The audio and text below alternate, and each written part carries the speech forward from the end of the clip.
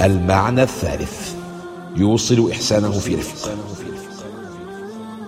قال الإمام الغزالي: إنما يستحق هذا الاسم من يعلم دقائق المصالح وغوامضها، وما دق منها وما لطف، ثم يسلك في إيصالها إلى المستصلح سبيل الرفق دون العنف.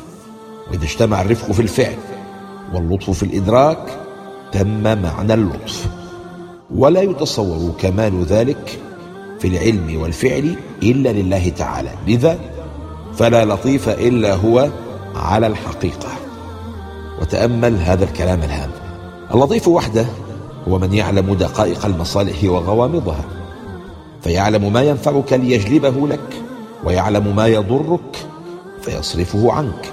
ولاحظ أن أحب الأحبة وأقرب الأقرباء إليك لا يعلمون هذا، فلربما آذوك من حيث أرادوا أن ينفعوك، كالدبة التي قتلت صاحبها. كم قد رأيت مساءة من حيث تطمع أن تسر، ولربما طلب الفتى لأخيه منفعة فضر. ومع هذا العلم فالله وحده هو الذي يقدر على إيصال هذه المصالح لك. وإن أهلك لو عرفوا اليوم ما ينفعك فليس لهم القدرة على إيصاله إليك. فكل الآباء والأمهات يتمنون لأبنائهم الحياة الرغدة والمعيشة المرفهة، لكن كم منهم من يستطيع بلوغ ما به يحلمون؟ روي أن مجوسيا نزل على إبراهيم الخليل عليه السلام، فلم يضفه إبراهيم، قائلا له: إن أسلمت أضفتك. فأوحى الله تعالى إليه: يا إبراهيم، منذ 90 سنة أطعمه على كفره. فسعى إبراهيم عليه السلام خلفه فرده وأخبره في الحال، فتعجب من لطف الله تعالى فأسلم.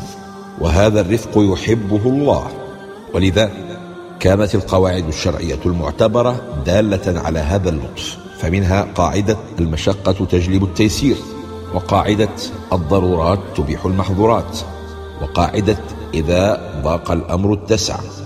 ولهذا اللطف الممتزج بالرفق صور: أنه أعطى الناس فوق ما يحتاجون وكلفهم دون ما يطيقون، ففرض عليهم 5 صلوات في اليوم والليلة تستغرق ساعة من 24 ساعة، وفرض صوم شهر في السنة من أصل 12 شهرا، وجعل الزكاة ربع العشر مما حال عليه الحول وبلغ النصاب، وقبل التوبة بأيسر ما يكون من نطق لسان وصدق جنان. ولو كلفك أن تتوب بقتل نفسك كما فعل مع بني إسرائيل لما أديت ولا وفيت. وهذا كله من لطف اللطيف بك. عرف ربه اللطيف من رأى لطفه في تيسيره عند المشاق وتوسيعه عند الضيق. وما عرف ربه اللطيف من غاب عنه لطف ربه في الأحكام الشرعية والأحداث اليومية. المعنى الرابع: خفاء الإحسان. قال أبو سليمان الخطابي عن اسم الله اللطيف: هو البر بعباده الذي يلطف لهم من حيث لا يعلمون، ويسبب لهم مصالحهم من حيث لا يحتسبون. إنه الإحسان الخفي، ما علمنا منه وما لم نعلم. خذ النحل مثالا: لولا النحل لما نضجت ثمرة من الثمار، لأن النحل هو القائم بمهمة تلقيح الأزهار، وهذا ما لم يكتشف إلا حديثا، وهو ما يدفعنا إلى التساؤل عن حكمة خلق كثير من الكائنات الحقيرة والتي لا نعلم سبب إيجادها حتى اليوم، ولعلها لو اختفت لأدت إلى اختلال في التوازن البيئي يؤدي إلى وقوع أبلغ الضرر بحياة الإنسان. ولو انقطع عنا الجود لانهد هذا الوجود. وبسبب طبيعة اللطف غير الظاهرة جاء في تعريف اللطيف عدة تعريفات ترتبط بنماذج من اللطف الخفي. يقال: من لطفه بالعبد إخفاء عاقبته في الآخرة، لأنه لو علم أنه من أهل الجنة لاتكل على ذلك وأهمل عمله، ولو علم أنه من أهل النار ليئس وترك عمله.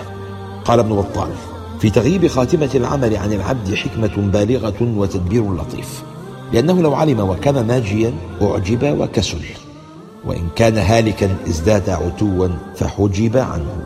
ويقال من لطفه بالعبد إخفاء أجله لئلا يخاف ولئلا يستوحش من دنو الأجل.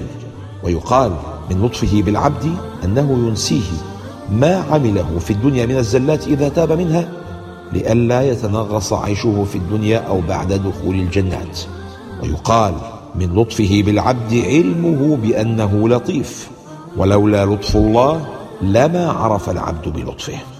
وللطف الخفي صور لا تعد ولا تحصى، وكم لله من لطف خفي يدق خفاه عن فهم الذكي، وكم يسر أتى من بعد عسر ففرج كربة القلب الشجي، وكم أمر تساء به صباحا وتأتيك المسرة بالعشي، إذا ضاقت بك الأحوال يوما فثق بالواحد الفرد العلي.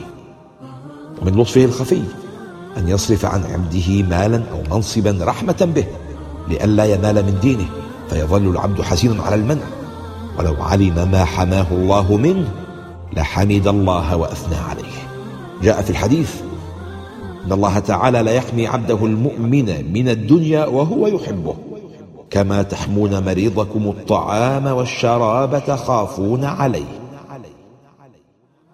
ومن لطفه الخفي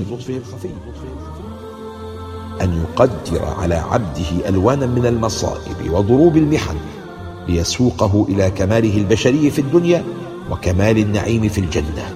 قال ابن القيم: فالقضاء كله خير لمن أعطي الشكر والصبر جالبا ما جلب. ومن لطفه الخفي إذا أنزل بالعبد محنة أن يوفقه فيها لاحتساب الأجر فتخف عليه المصيبة ولا ينسيه نفسه فيجزع، لأن من لمح فجر الأجر هان عليه ظلام التكليف. قال رسول الله صلى الله عليه وسلم: ليودن أهل العافية يوم القيامة أن جلودهم قرضت بالمقاريض مما يرون من ثواب أهل البلاء.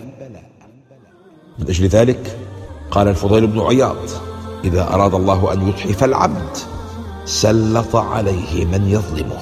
هذه ليست دعوة لتمني البلاء، بل لاستلهام الصبر من طريق اليقين بالجزاء. ومن لطفه الخفي أن يصرف عبده عن المعصية مع وجود أسبابها، ويوفقه للطاعة مع غياب أسبابها، ويجعله مستعصما بطوق الدعاء في لجج الشدة، وهي الثلاث منح التي وهبها الله يوسف عليه السلام عند مراودة امرأة العزيز له، فصرف عنه الفحشاء مع أن كل أسبابها كانت مهيئة له، ووفقه للعفة مع غياب أسبابها عنه، واستخرج منه الافتقار بالدعاء عند أحلك الأوقات. وإلا تصرف عني كيدهن أصب إليهن وأكن من الجاهلين. ومن لطفه الخفي أن يجعل ما ابتلي به العبد من المعاصي سببا لتوبته ومفتاحا لهدايته وسبيلا لإزالة العجب والكبر من قلبه، مما هو خير له من كثير من الطاعات، خاصة لو كان معجبا متكبرا. قال ابن القيم: فإذا أراد الله بهذا العبد خيرا ألقاه في ذنب يكسره به.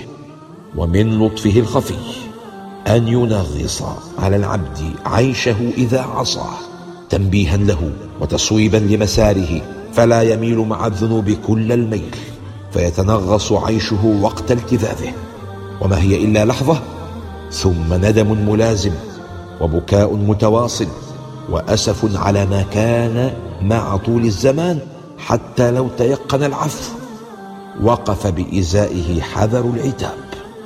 عرف ربه اللطيف. من رأى خفي إحسانه في قدره ولو كان مرا، وما عرف ربه اللطيف من عمي عن خفي إحسانه خاصة في قضائه المر.